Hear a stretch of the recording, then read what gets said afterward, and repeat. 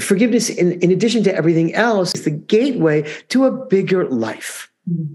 A life that we came here to live, that God, however you understand God, puts you on this planet to experience. And sometimes the inaction, not being willing to forgive someone or something, is what gets in the way of us fulfilling our greatest potential.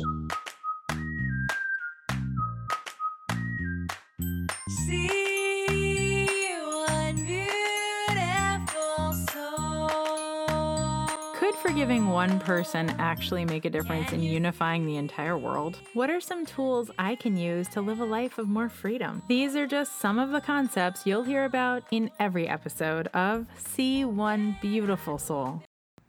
Every once in a while in life, you get these major hugs from above.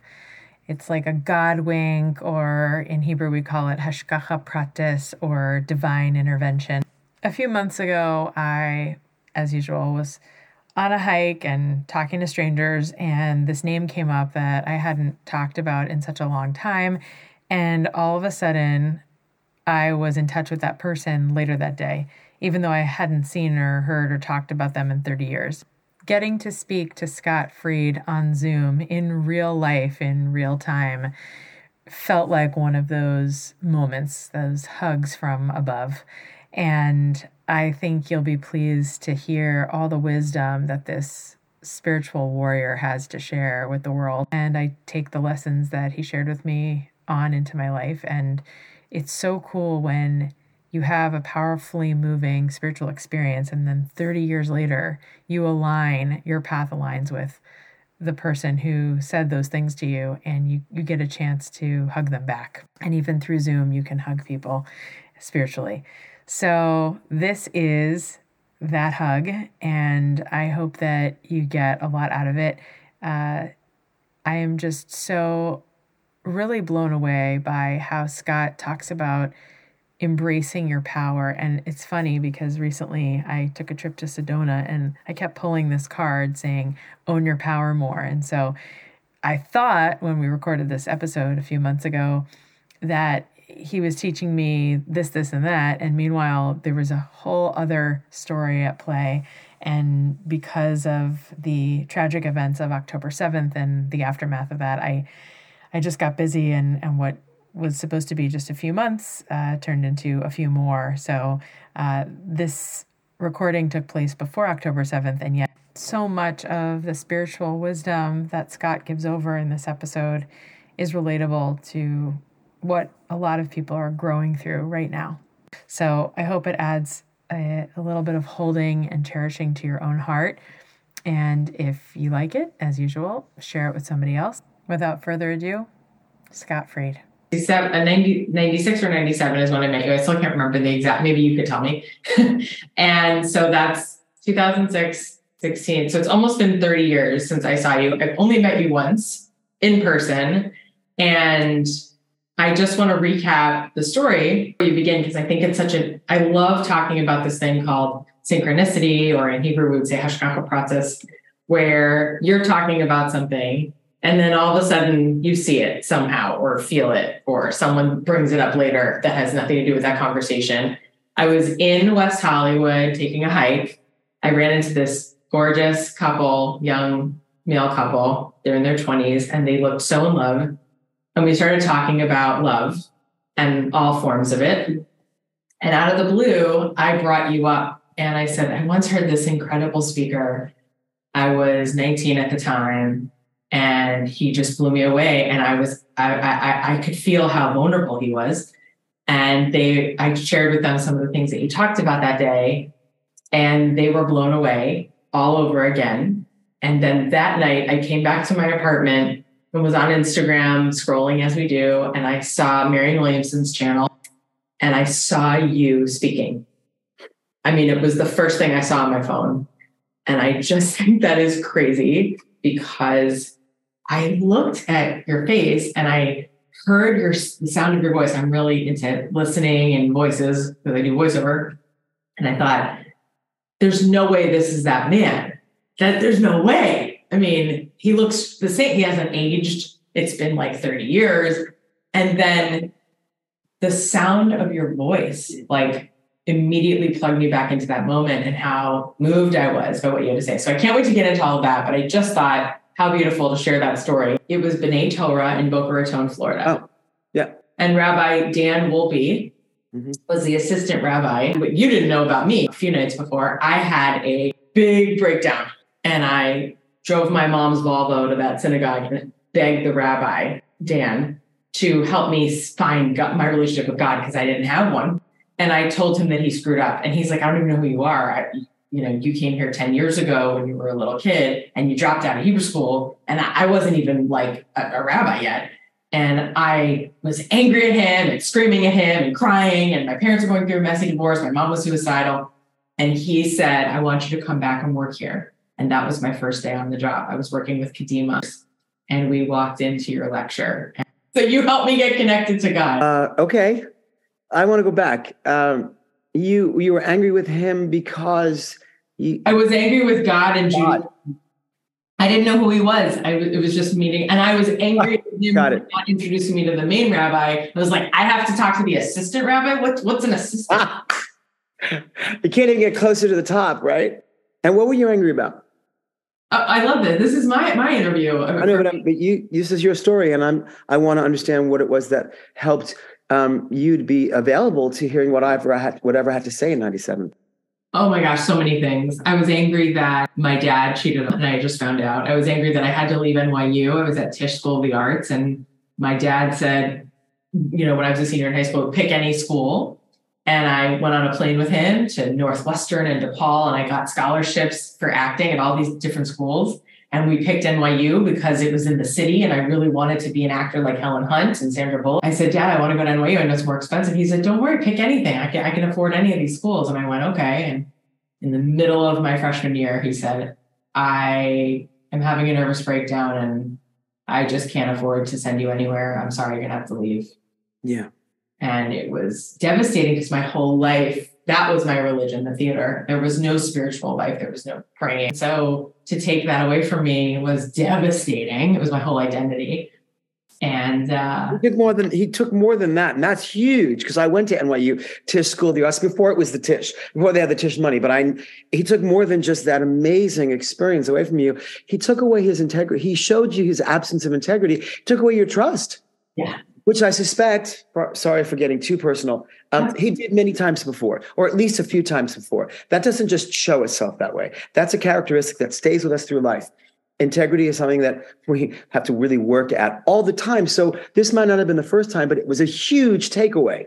It actually was, Scott, the first time in this way, because the one thing I could always count on my father for, things, scholarships, the award, He always was there at every show and every award show that I was at as a kid. And I was at a lot of them because I wanted his approval.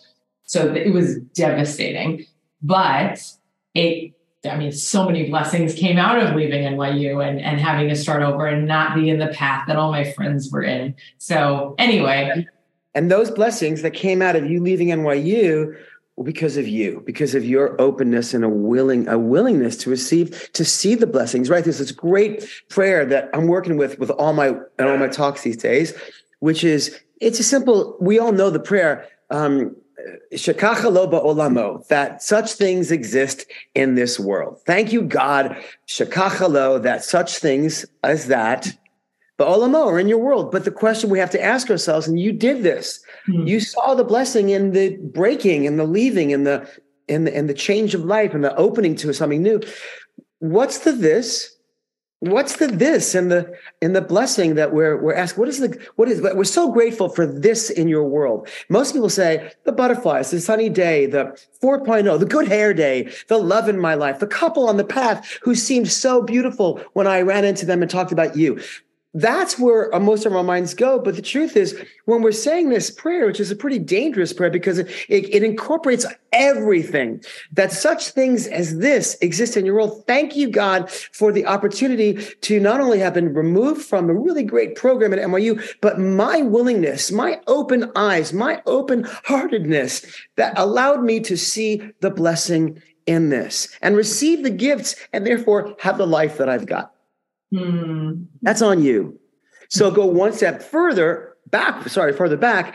when I asked you the question, when you went to the rabbi and said, I'm angry at God. Yeah. Why were you angry at God when it was your dad who took you out of school? Beautiful. Well, I didn't know that God was all loving, had 72 names that mostly were about everything you said. I had no training. We were Mel Brooks movies and bagel Jews and maybe a tie around your neck. I didn't even know Shabbat was Saturday. I thought it was just Friday night. And we never had Shabbat dinner. We only had it at my grandma's like 3 times.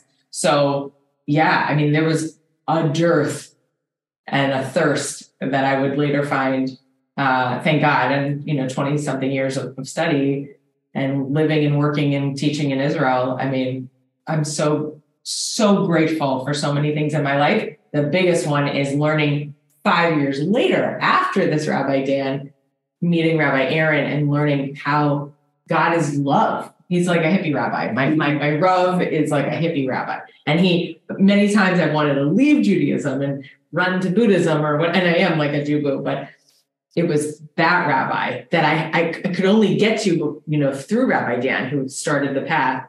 And by the way, the day before I met you, when I ran into him and I yelled at him and screamed and cried in his office and told him he wasn't good enough because he was just an assistant rabbi, I take those words back. He dared me to talk to God like God was my best friend that night outside, like Abraham. And I was like, who's Abraham? How would I talk to God? I don't speak Hebrew. I can't open a siddur. I don't know what that means. He said, you don't have to use a siddur. I said, no, that's how Christians pray. Jews don't pray like that. He said, Jews invented that. It's called Hisbodedut. And, I had no idea. So I thank him from my kishkas that he dared me with that homework assignment because talking to God, I've never shut up. That's all I do is talk to God. Right. So you were angry at the idea of this God that was somehow indoctrinated or taught to you. It was that your father's God or the God of your neighborhood and the way that they worship God that was only on Friday night, not full 24 hours of Shabbos and Saturday at sundown. So it was the anger at this idea of this God, which if we break it down even further, is not even so much anger at God, but the anger at what you've been taught 100%. And what you haven't been taught. It's all ego. Yeah, 100%. Yeah. So now you, my sweet bird who never ages, you look even younger today than you did when I met you. If you get close enough, you can see all the crow's feet and the gray beard. It's all there. No, you're adorable. You are absolutely adorable. So what led you to start? I mean, I kind of know the answer because I remember hearing you say it, but what really led you to start speaking in synagogues right after the AIDS crisis? Like what was it about that made you? So it was the height of the AIDS crisis at a time when it was actually a crisis, right? And I started in 92, which is the year most of people really was the crest of the wave that started to crash and hit the shore, meaning it kind of started to get under control in 1995 because of the advent of the highly active antiretroviral therapy in 95 by the FDA. So this is 92, and that would be the height. And in that year, that's when I lost most of my friends. Of the 135 friends of mine who died of AIDS, most of them died in the year 92. But what got me started doing it was really just an accident. It's a great story though. So I was sort of an ambulance chaser, Barb. I was infected with HIV in 1987, and I was reading the Newsday. I don't even think it's published anymore in Long Island in New York City. And I was just reading through it on a boring day and a temp job, filling the time. And I saw an obituary about a young man who had died of AIDS. And in his obituary, it talked about how he had volunteered with the Jewish Board of Family and Children's Services, JBFCS, in New York City through the Jewish Federation. And he would tell his story of living with HIV. And it was interviewed in the obituary. It was an interview and a quote by this guy who was from JBFCS. So like an ambulance chaser, I called him and said, hi, I just read this obituary about this guy who died of AIDS and he used to speak for you. And it looks like you need a new speaker. Would you be interested in having me speak? I'm Jewish. He wasn't. I have HIV and I'm alive and he's not, which I was such an ambulance chaser. I wanted to do what this guy did. So really, I owe my entire career to this man's obituary. Oh. So Dr. Bob, his name is Bob Zaloni, he brought me in and I started doing some talks around this city, New York City, to Jewish organizations, mostly Jewish social workers who were working with people living through the crisis at the time, dying from AIDS as well. And one of the places I was invited was to New Jersey, to USY. And I thought, oh, USY, I knew USY. I did when I was a kid, United Synagogue Youth. I was the Rel Ed, religious educator in my region. So I accepted it for like $100 and I didn't know what to charge and was happy to be able to talk about myself. I walked into the conference room where I thought I was going to be speaking and there were over 1,000 chairs. And I turned to the person who hired me and I said, is this international convention? Because I thought it was like 20 people in New Jersey.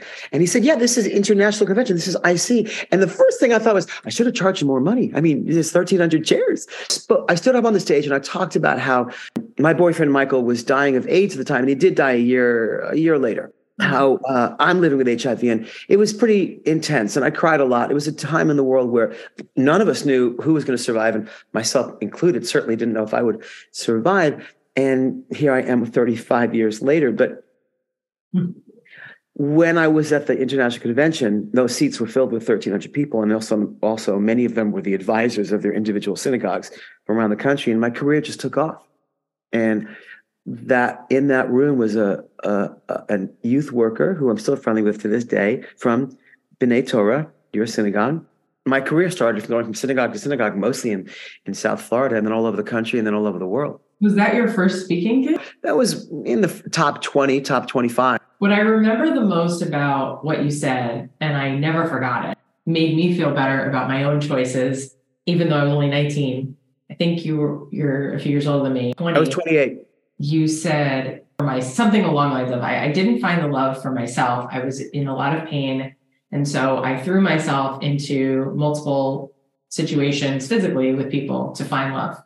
Yeah, let's just get real specific because I'm so honored that you remember so much of it. But I need to be clear on one thing. Please. I didn't feel, here's what it was. Okay. I loved myself and I loved my life and I loved my dreams, my theater background. I did finish NYU. I didn't get taken out, right? I can tell you either way, it ends the way, here we are. It ends this way, right? We'd meet each other eventually. But what I wasn't in love with was my secrets, my secret life. And of those secrets, there were a few. Number one was I didn't believe in the God of my fathers, the one that you were also railing against, because that was a construct that just wasn't going to work for, I judged it and still do, as a construct that couldn't do that. So I too railed against that God. Number two, I hated the fact that I was afraid that I was gay. And in 1992, when there were no gay straight alliances, there was no GSA. Those letters weren't put together back then for schools to have. And there was no T in the LGBTQ T. There's no Q. Q was queer as a pejorative term. It was L and it was G. It was lesbian, it was gay. And I didn't want to be the G. But the main secret that I hated about myself was I thought I was the only one who had secrets, because in my secrets, I had to also be unique. So it wasn't that I didn't love myself.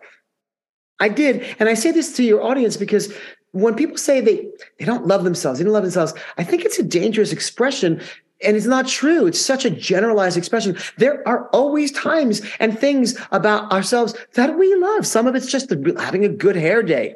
Good hair. Some of us love the fact that we are good at cooking a great lasagna. There are things about our lives and ourselves that we love. Wherein or therein makes the problem. The problem isn't that we don't love ourselves.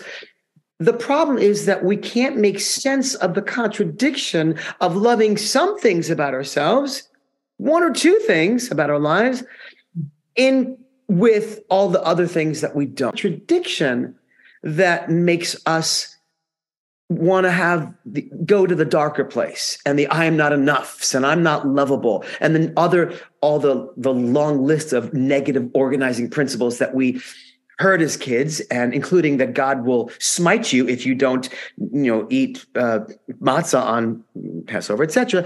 It's those negative organizing principles that don't seem to comport nicely with the other things like I'm good at throwing a football, or I can sing like no one's business, or I'm really, really good at braiding my best friend's hair. There are things that we love about ourselves that don't mix with the things that we don't. So that's number one. Number two, because I want to be careful that we, in this generation, Gen Z, we make these blanket statements that, life sucks. And that's not true. It becomes a generalization. Number two, I didn't have a lot of sexual experiences.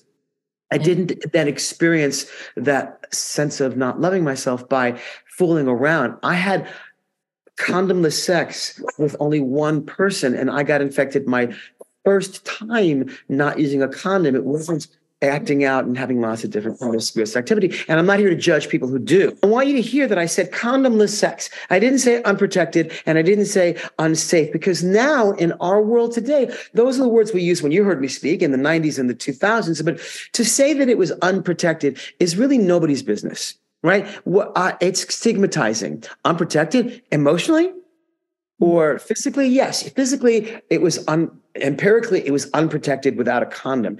But it's really nobody else to say other than myself whether I felt protected or not emotionally, or to call it unsafe.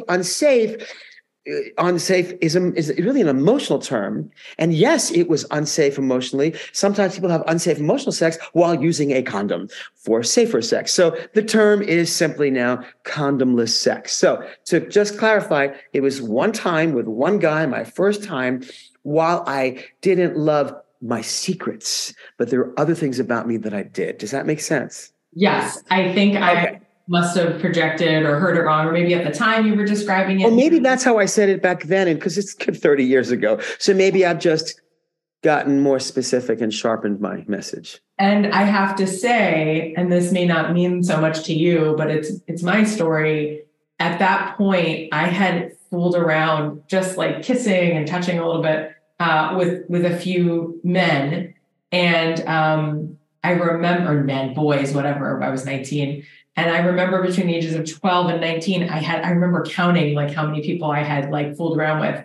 And it was around that time that I kind of stopped because I wanted to remain a virgin until I fell in love. It was not till marriage, but it was something my mom had like instilled in me. Like my parents took all the excitement away. They'd be like, you want to do drugs? Fine, do them here. You want to have sex? Do it, but do it when you're in love. And they made it so clear to me, even though they gave me lots of horrible things to deal with as a kid. There was this idea that is something you save for being in love. And when you said that in the most beautiful, you really touched my heart. I think no one was speaking. We were all like this on the edge of our chair, but you had tears in your eyes.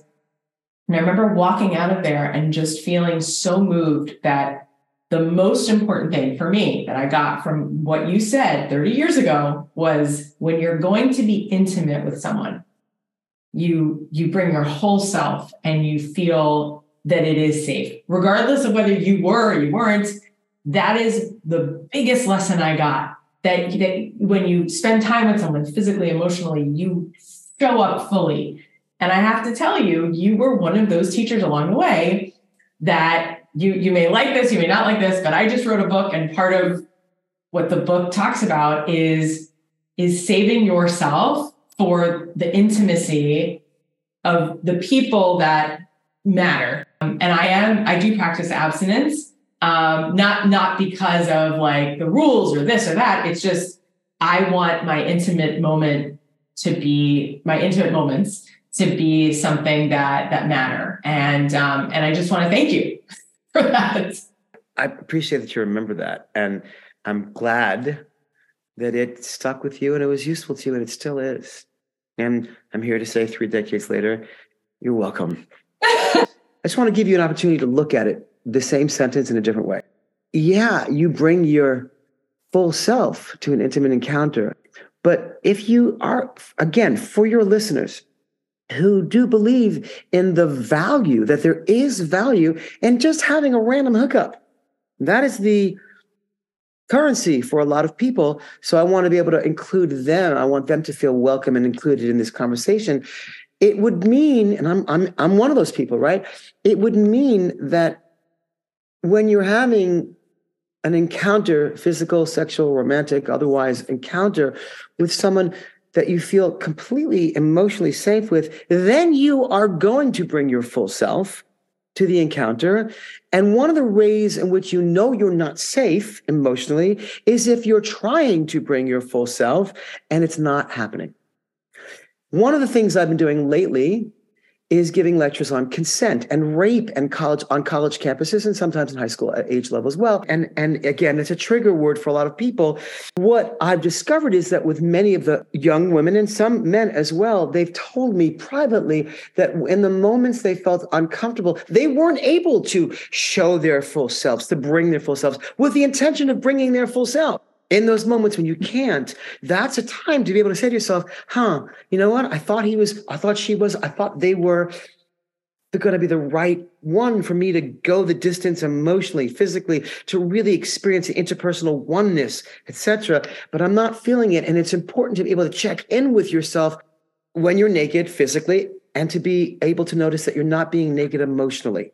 If you find yourself waiting and then doing it, but then realize when you've finally done it, you're not there, that's an indication that you're not emotionally safe and that consent may have not been heard.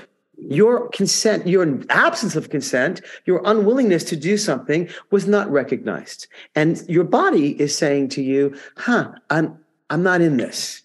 But most people that I've spoken to, college age level, when that happens, A, don't know it's happening, so they just keep on having sex and then regret it later, or B, are drunk or inebriated or high or both, so they don't know that it's happening and regret it later, or C, know it's happening and just say to themselves, let's just get this over with. It'll be fine tomorrow. I just got to get through this and I don't know how to speak up on my own behalf. To which I say to those, and I'm going to just take advantage of this opportunity when I'm with you on this podcast, because I've started this, is to offer them these ideas. When you want to withdraw your consent, when you've given it, when your hell yeah becomes a hell no, it's really important to be able to withdraw your consent halfway through the sex act to say, well, this was great, but I'm done. I don't want to do it. But so most people don't know how to, many people don't know how to withdraw that consent once given, but now changed, right?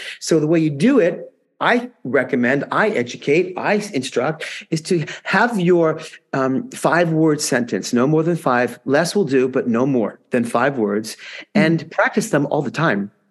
Have 2 of them in your back pocket. Now, obviously you're naked in the moment, but your back pocket, as it were, metaphorically. Something like, I believe I said no. Something like, this doesn't feel right anymore. Something like, something here just isn't working. 5-word sentence, no more than 5, could be less, like, no, I said no, I'm leaving.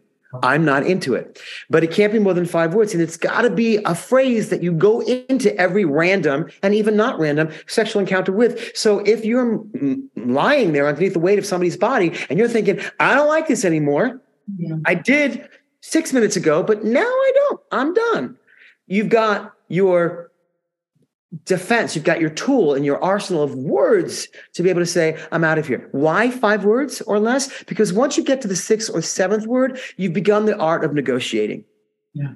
A 7-8 word sentence can be responded with, but wait a minute, I heard you and you said this and I was getting the sense that, but 5 words or less, there's no negotiation.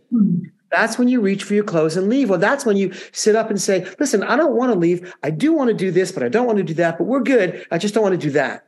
You call the shots, but within 5 words or less. So I think I've said more than you expected me to say, but. No, I love it. It's such a powerful tool. And I had no idea that was going to come up. I had a feeling that you were going to give me some nuggets of wisdom beyond what I was going to ask you, but thank you. That is powerful and so important and so relatable and so not talked about today. You knew this was coming. What is your biggest moment of forgiveness? Obviously, the one that I've always gone with when it comes to forgiveness is forgiving myself for letting myself be in a scenario in 1987 where I got myself infected with HIV. But that was 35 years ago. And so I'm not going to give you that answer because I've moved past that forgiveness and I have forgiven myself and the man from whom I got the virus. And notice I didn't say the man who infected me because I was a participant in the act, right? This was not coercion. This is not the absence of consent. It's a different conversation from the one I just had with you.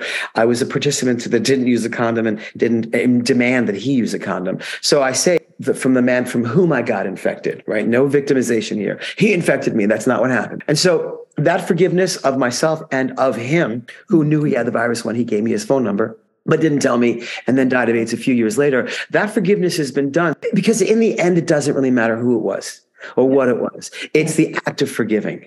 So the story of forgiveness I'll give you right now is the example, and then I'll tell you what I learned from it, what we learn, what we can learn from forgiveness at all, right? Which is the point of the question, not the moment that you forgave, but why? What's the forgiveness about? So it was 3 years ago, I got a puppy, a dog who you just heard in the background, in the pandemic when things got really bad, as a public speaker.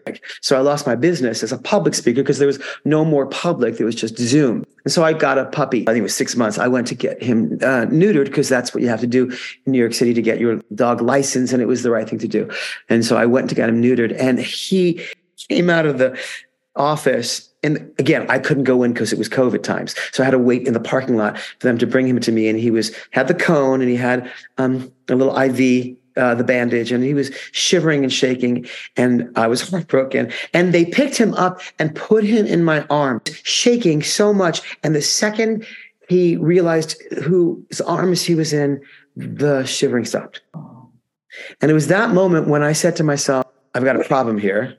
He loves me that much, that I've got that much power. Nurses didn't, the doctor didn't, but it was in my arms that he was calmed. I realized what I had gotten myself into, a lifelong relationship where I will be taking care of this creature for another 15, God willing, 15, 16 years or the length of his life.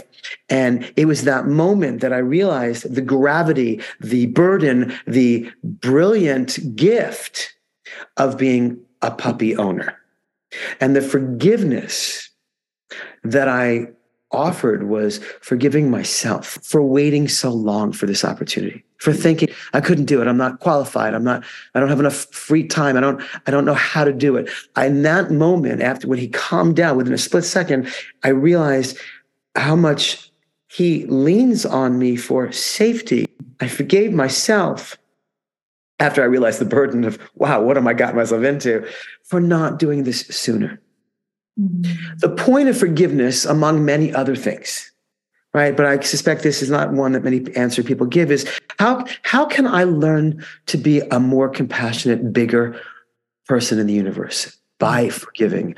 The forgiveness isn't only, and it usually is about, setting my heart free so I'm not holding a grudge for the rest of my life, or letting the person for whom I'm forgiving know that I've forgiven them so that they don't have to carry the burden of having hurt me throughout their lives. And there's a law in Judaism. What do you do? How do you forgive somebody if they've already died, right? So it's not only that they're carrying the burden. It's one of the other things that comes from forgiveness is, like you said about with NYU, all the blessings that come after the action from which I have to create a forgiveness principle. You having to forgive your father, or at least the moment of that you were taken out of school, opened you up to so many other opportunities for which you are so grateful and consider to be blessings. Forgiveness, in addition to everything else, the gateway to a bigger life. A life that we came here to live, that God, however you understand God, the God of your understanding, not your parents' understanding, or your rabbi's understanding, or your society's understanding, or your understanding of that higher power, that God puts you on this planet to experience. And sometimes the inaction, not being willing to forgive someone or something, is what gets in the way of us fulfilling our greatest potential, doing what we came here to do. Not so much as what was the great thing that helped me to forgive, or what was the thing I forgave, but the act itself, which must be daily, not once a year on Yom Kippur as the gates closing during the Ne'ilah service. That's only there so that we can be reminded to do this all the time. So forgiveness is an opportunity to make us larger, to make us bigger.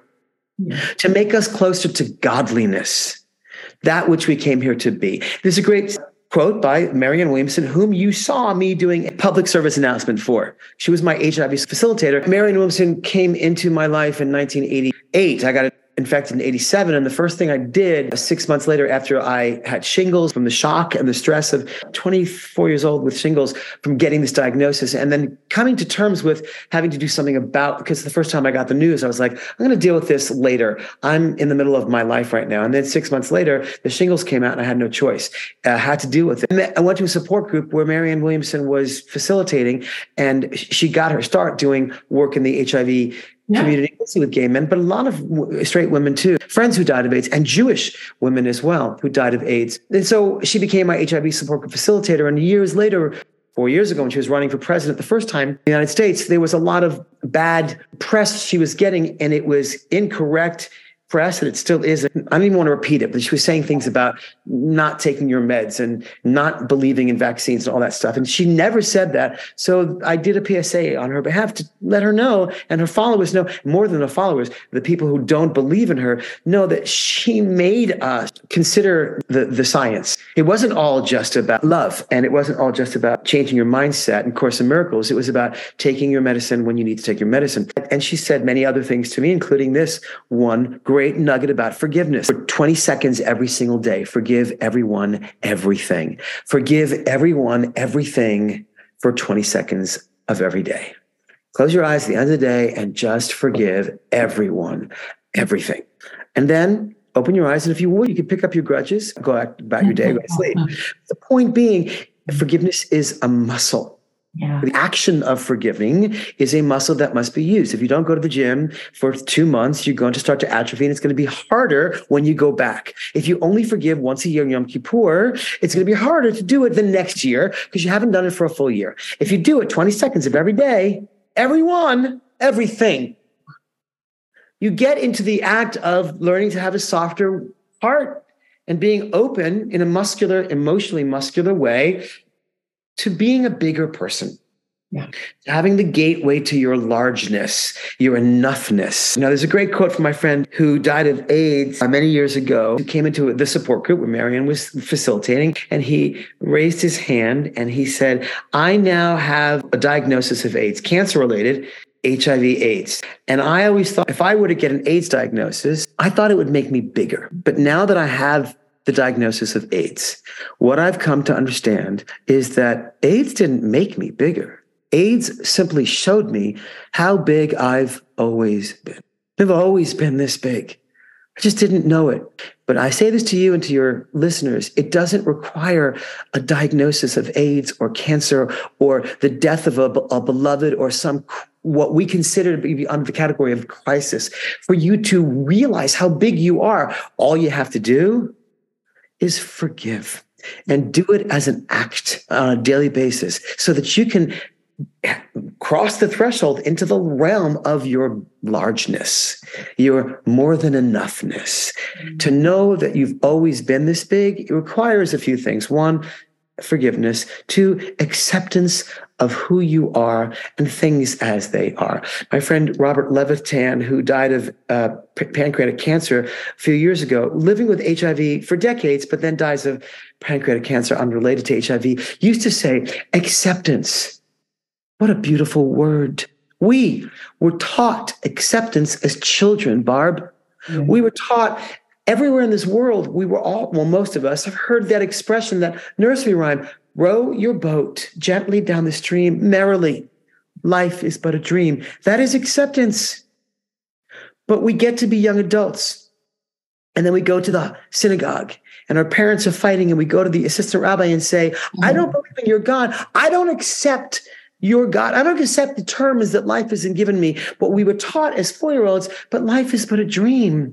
Merrily row your boat merrily, which is what the rabbi was trying to say to you. Why don't you come back? Let me give you another oar to help you row, right? So the goal here is not only forgiveness, but is to be in a state of acceptance as much as possible. Now this, we would say in our support group. Now this. Very Buddhist. Yeah. This is what's next. Now this, said the Buddha. And so when we can get to a place of accepting life on life's terms and knowing that this is all part of, as Ram Dass would say, grist for the mill, that along with forgiveness helps us understand our largeness. I'm in Atlanta for a few months and I'm going to Ebenezer Baptist Church, nice Jewish boy going to beautiful Baptist church this Sunday, where they end their service with a beautiful song that we don't sing in Judaism. We don't anywhere in the Judaism. I've never seen this expression. And the lyrics are, come on. All right, maybe you can find it for me. The lyrics are, I'll pray for you and you'll pray for me. You are important to me. I need you to survive. Oh, I sang that in a synagogue, and it's on my YouTube channel with a Black woman on MLK Shabbos at the Harlem Jewish Center. I love that song. Beautiful. Now, if you were to add this to the forgiveness and the acceptance, number 3, I need you to survive. But here, you need me. I need you to survive. It sounds like a Barry Manilow tune. I know that tune very well, and I sang it in the Harlem JCC. Okay, that's great. What would life be like? What would the world be like? Went up to people, and before we interfaced with them and said, nice to see you, how are you doing? Oh, listen, but if with our hearts we said to each other, strangers on a bus, I need you to survive. Oof. And then, how you doing? Hey, excuse me, can you pass the salt? Mm-hmm. But if we started it silently with, I need you to survive. If we could do that with a little bit of acceptance of things as they are, and knowing that forgiveness is the gateway to a larger life for us, not maybe for the other person, but for us, we would then be able to say what that friend of mine said in the support group when he got his diagnosis. AIDS didn't make me bigger. It only showed me how big I've always been. You want to live a big life? Forgive. You want to live a big life? You want to be big in this life? Accept. You want to know that you've always been this big? See people as the answer to their prayer, because most people are praying all the time. They're longing for something. To me, longing for something is the same thing as praying. So when a person is longing for understanding, longing for the disease to go away, sense of naivete to come back in life, longing for connection, longing for an absence to this, that taking away this sense of loneliness and existential angst in society. That's a prayer. And if we were to go up to somebody silently with our heart and say, I need you to survive. Hey, could you pass the salt? Or nice to meet you. Is this seat taken? If we would say that first with our hearts, what we then become is the answer to that person's prayer. I need to be understood. And so if that's the case, we're pretty big. Makes sense? Yes, you make so much sense. I'm spelling here. My eyes have not stopped watering and crying from your, Shlomo Carlebach. I'm sure you've heard this many times because you seem like a Carlebachian type, but words that come from the heart enter another person's heart. And my heart is so full just listening to you once again, almost 30 years later. You're just like such a special soul. And I'm so glad you didn't give up on yourself and on love and on sharing love with people. So glad you found Marianne. I think what she did for the LGBT community is just so overlooked, and people have, there's so many people who have no idea what she did, which makes it an even bigger chesed, and what she continues to do.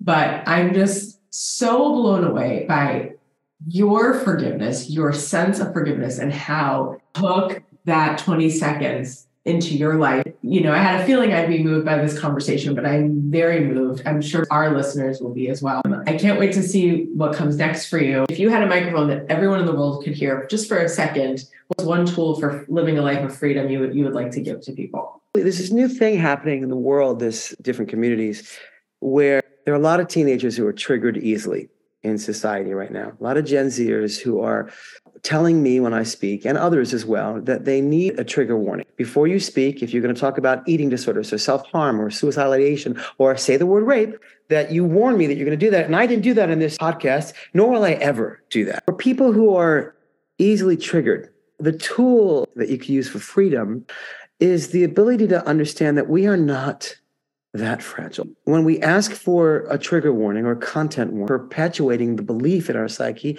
is that I'm too fragile. I can't handle the word rape. I had a student at a college I was teaching at who said, please don't talk about vehicular manslaughter. And she kept saying to me, I have a cut by vehicular manslaughter. I can't take those words. To which I said to her, yeah, you can. You're stronger than you think. You're stronger than you think. You had enough chutzpah to tell me not to say it. That's a strong person.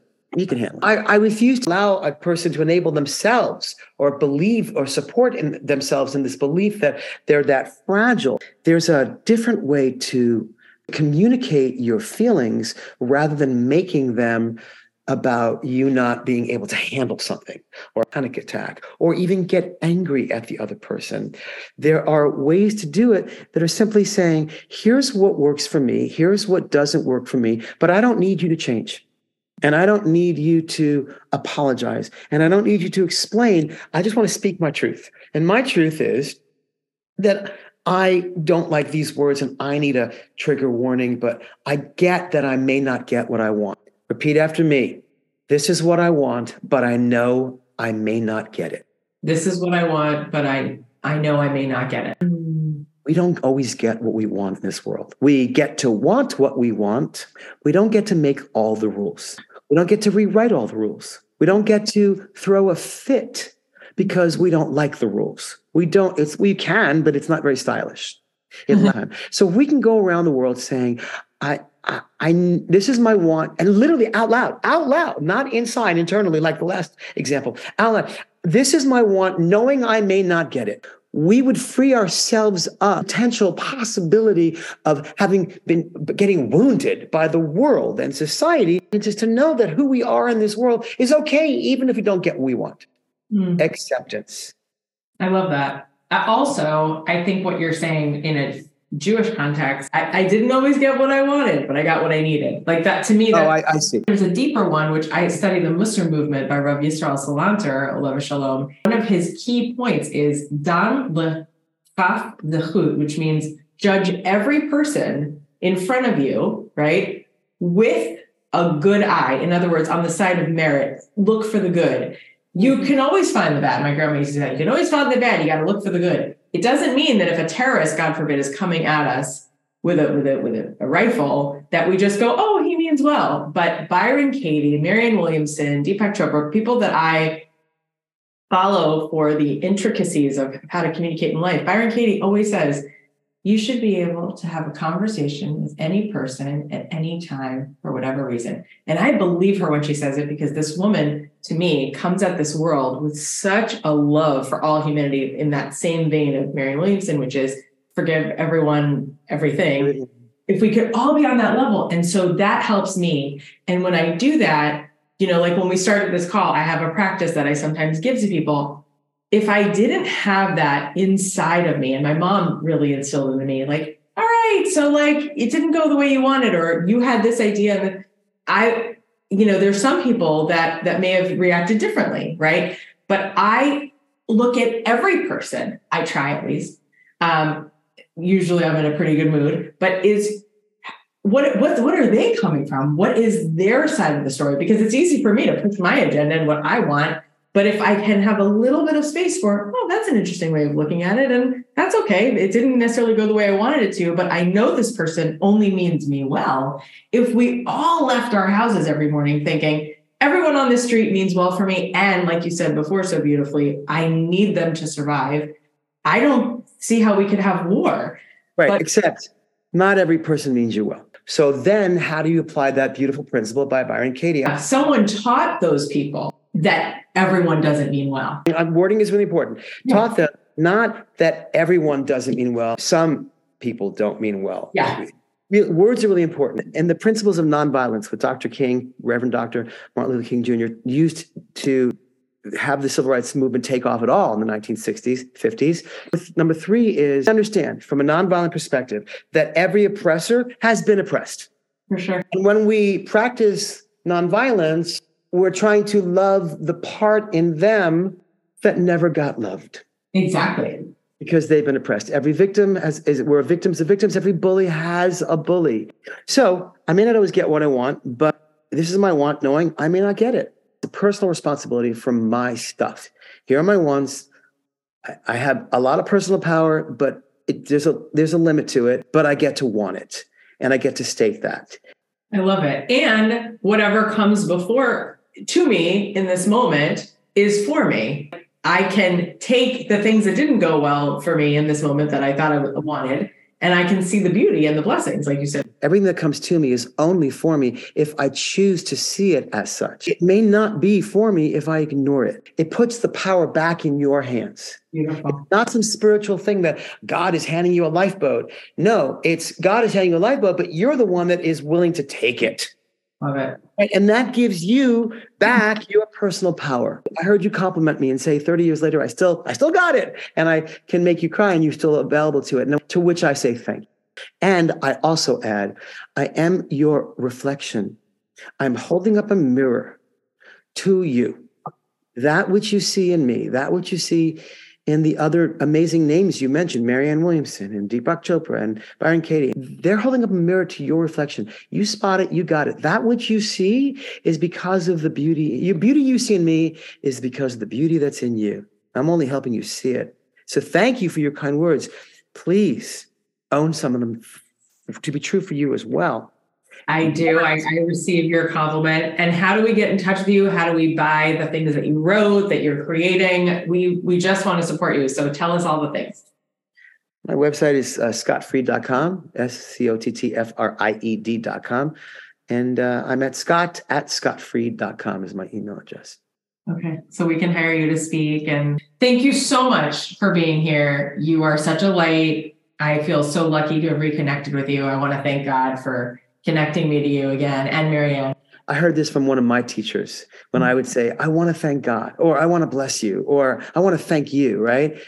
This great teacher of mine turned to me and said, take out the want and just bless. I bless you. I thank God. I bless you. I thank you. Because again, it puts us back in the present tense where our power lies.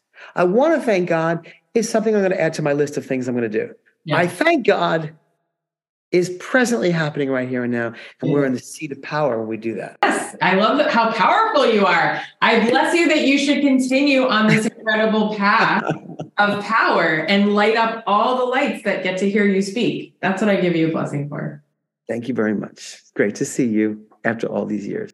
Okay, so here's some nuggets of wisdom from the great Scott Fried. How loving is he that he spent the first 3 minutes of this interview interviewing me, trying to help me. You can tell he's not just a great orator, but he also is a great coach and friend and just somebody who wants to serve and heal people.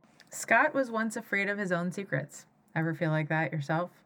He was afraid that he could never love some of the things about himself, but it's in the embracing of all of that and just getting that we're complicated and that life is full and it has different colors and contours. And that journey, that is actually how we make sense of the laws of nature, God, if you will, whatever it is that you consider to be truth in your life. It's there's going to be different pieces of it that sometimes you have to look at and say, how do I make sense of all of this? Scott says to his students, if you find yourself naked physically but not emotionally naked, then you may not be safe or feel safe in that moment. And it could be for a number of reasons that you have every right to explore before you just allow yourself to engage in a physical activity that doesn't feel right. And you don't have to ever stay one more second in a situation like that. It's really freeing to hear someone actually verbalize it, because I like to really be in that moment and to own your body, to own your physical space, your intimacy emotionally and physically, and be able to say at any moment, I am in charge of this body. This body is on loan to me by the great creator. And I, in this moment, I'm saying no, and I'm not consenting in this moment. And you're allowed to have that change. It doesn't have to be one time I made a decision and that was it type of a thing. He says to have a 5-word statement ready to go so that when you do feel unsafe, you can utilize it. It doesn't actually matter what the circumstances are, but it's the forgiveness piece itself, learning how to forgive, let go of ego or being right or having it all make sense and just allowing for. This is the majority of what we spoke about. Scott says a great question to ask is, how can I learn how to be a more compassionate person in the universe? And he says, forgiveness is one of the ways to get there. All of the blessings that come after the action of forgiveness wouldn't be there until we actually do the act of forgiveness itself.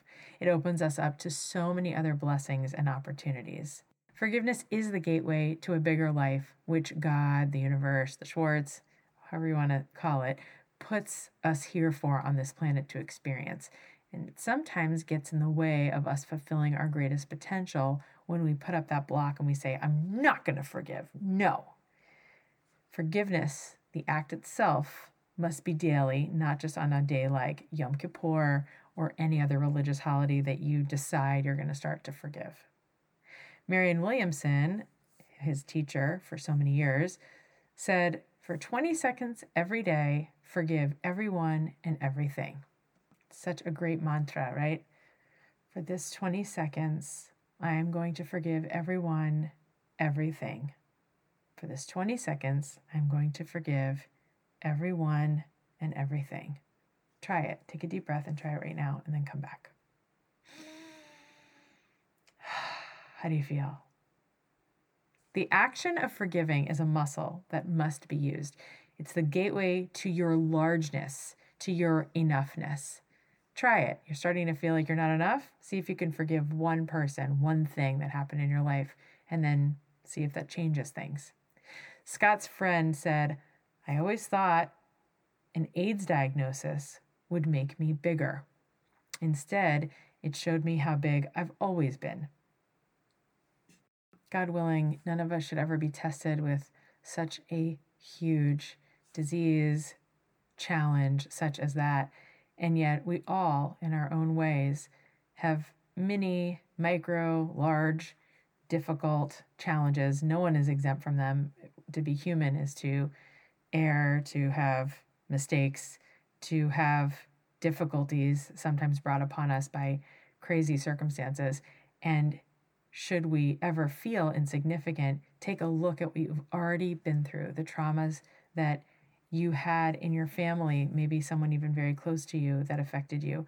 That itself should allow you to see how big you've always been.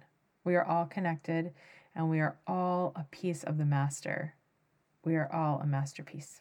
It doesn't require a crisis or diagnosis for you to be significant or even to feel significant. Forgive on a daily basis so you can cross into the sea of your enoughness, your largeness.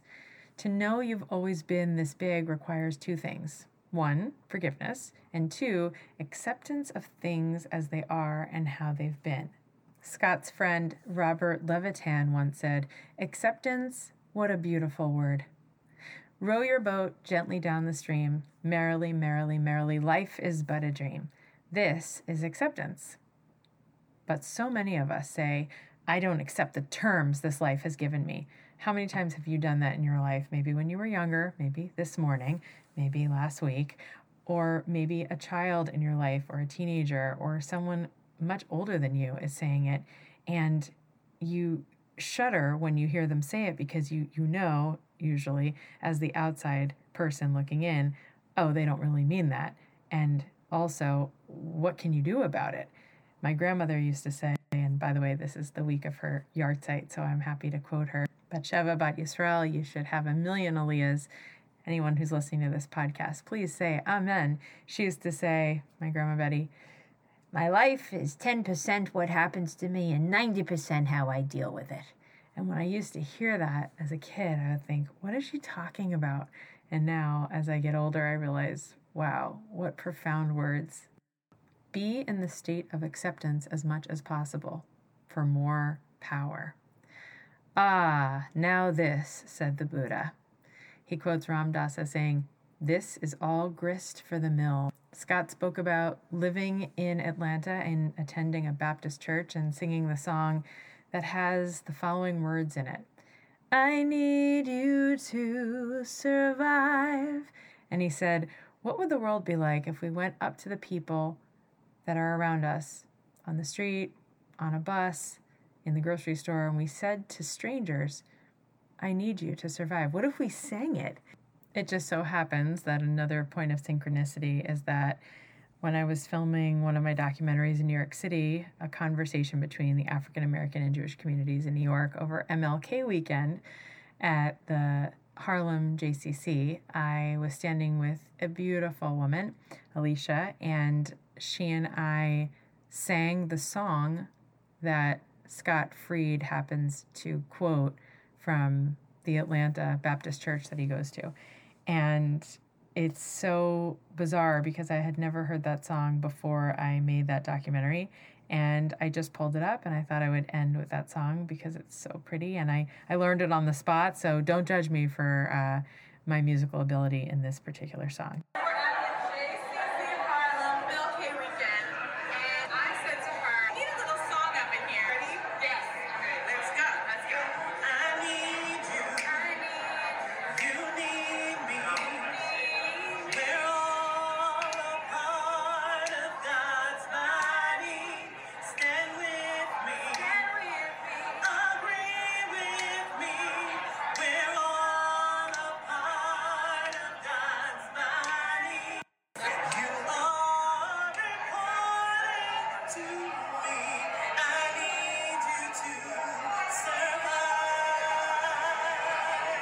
Most people are longing for something and thus praying all the time. And I love the way Scott said it, that when someone's longing for something, it's as if they're praying. They don't have to acknowledge that they're praying, but if they long for something, if they call out, oh, I wish I had this, this, or this, they're actually praying.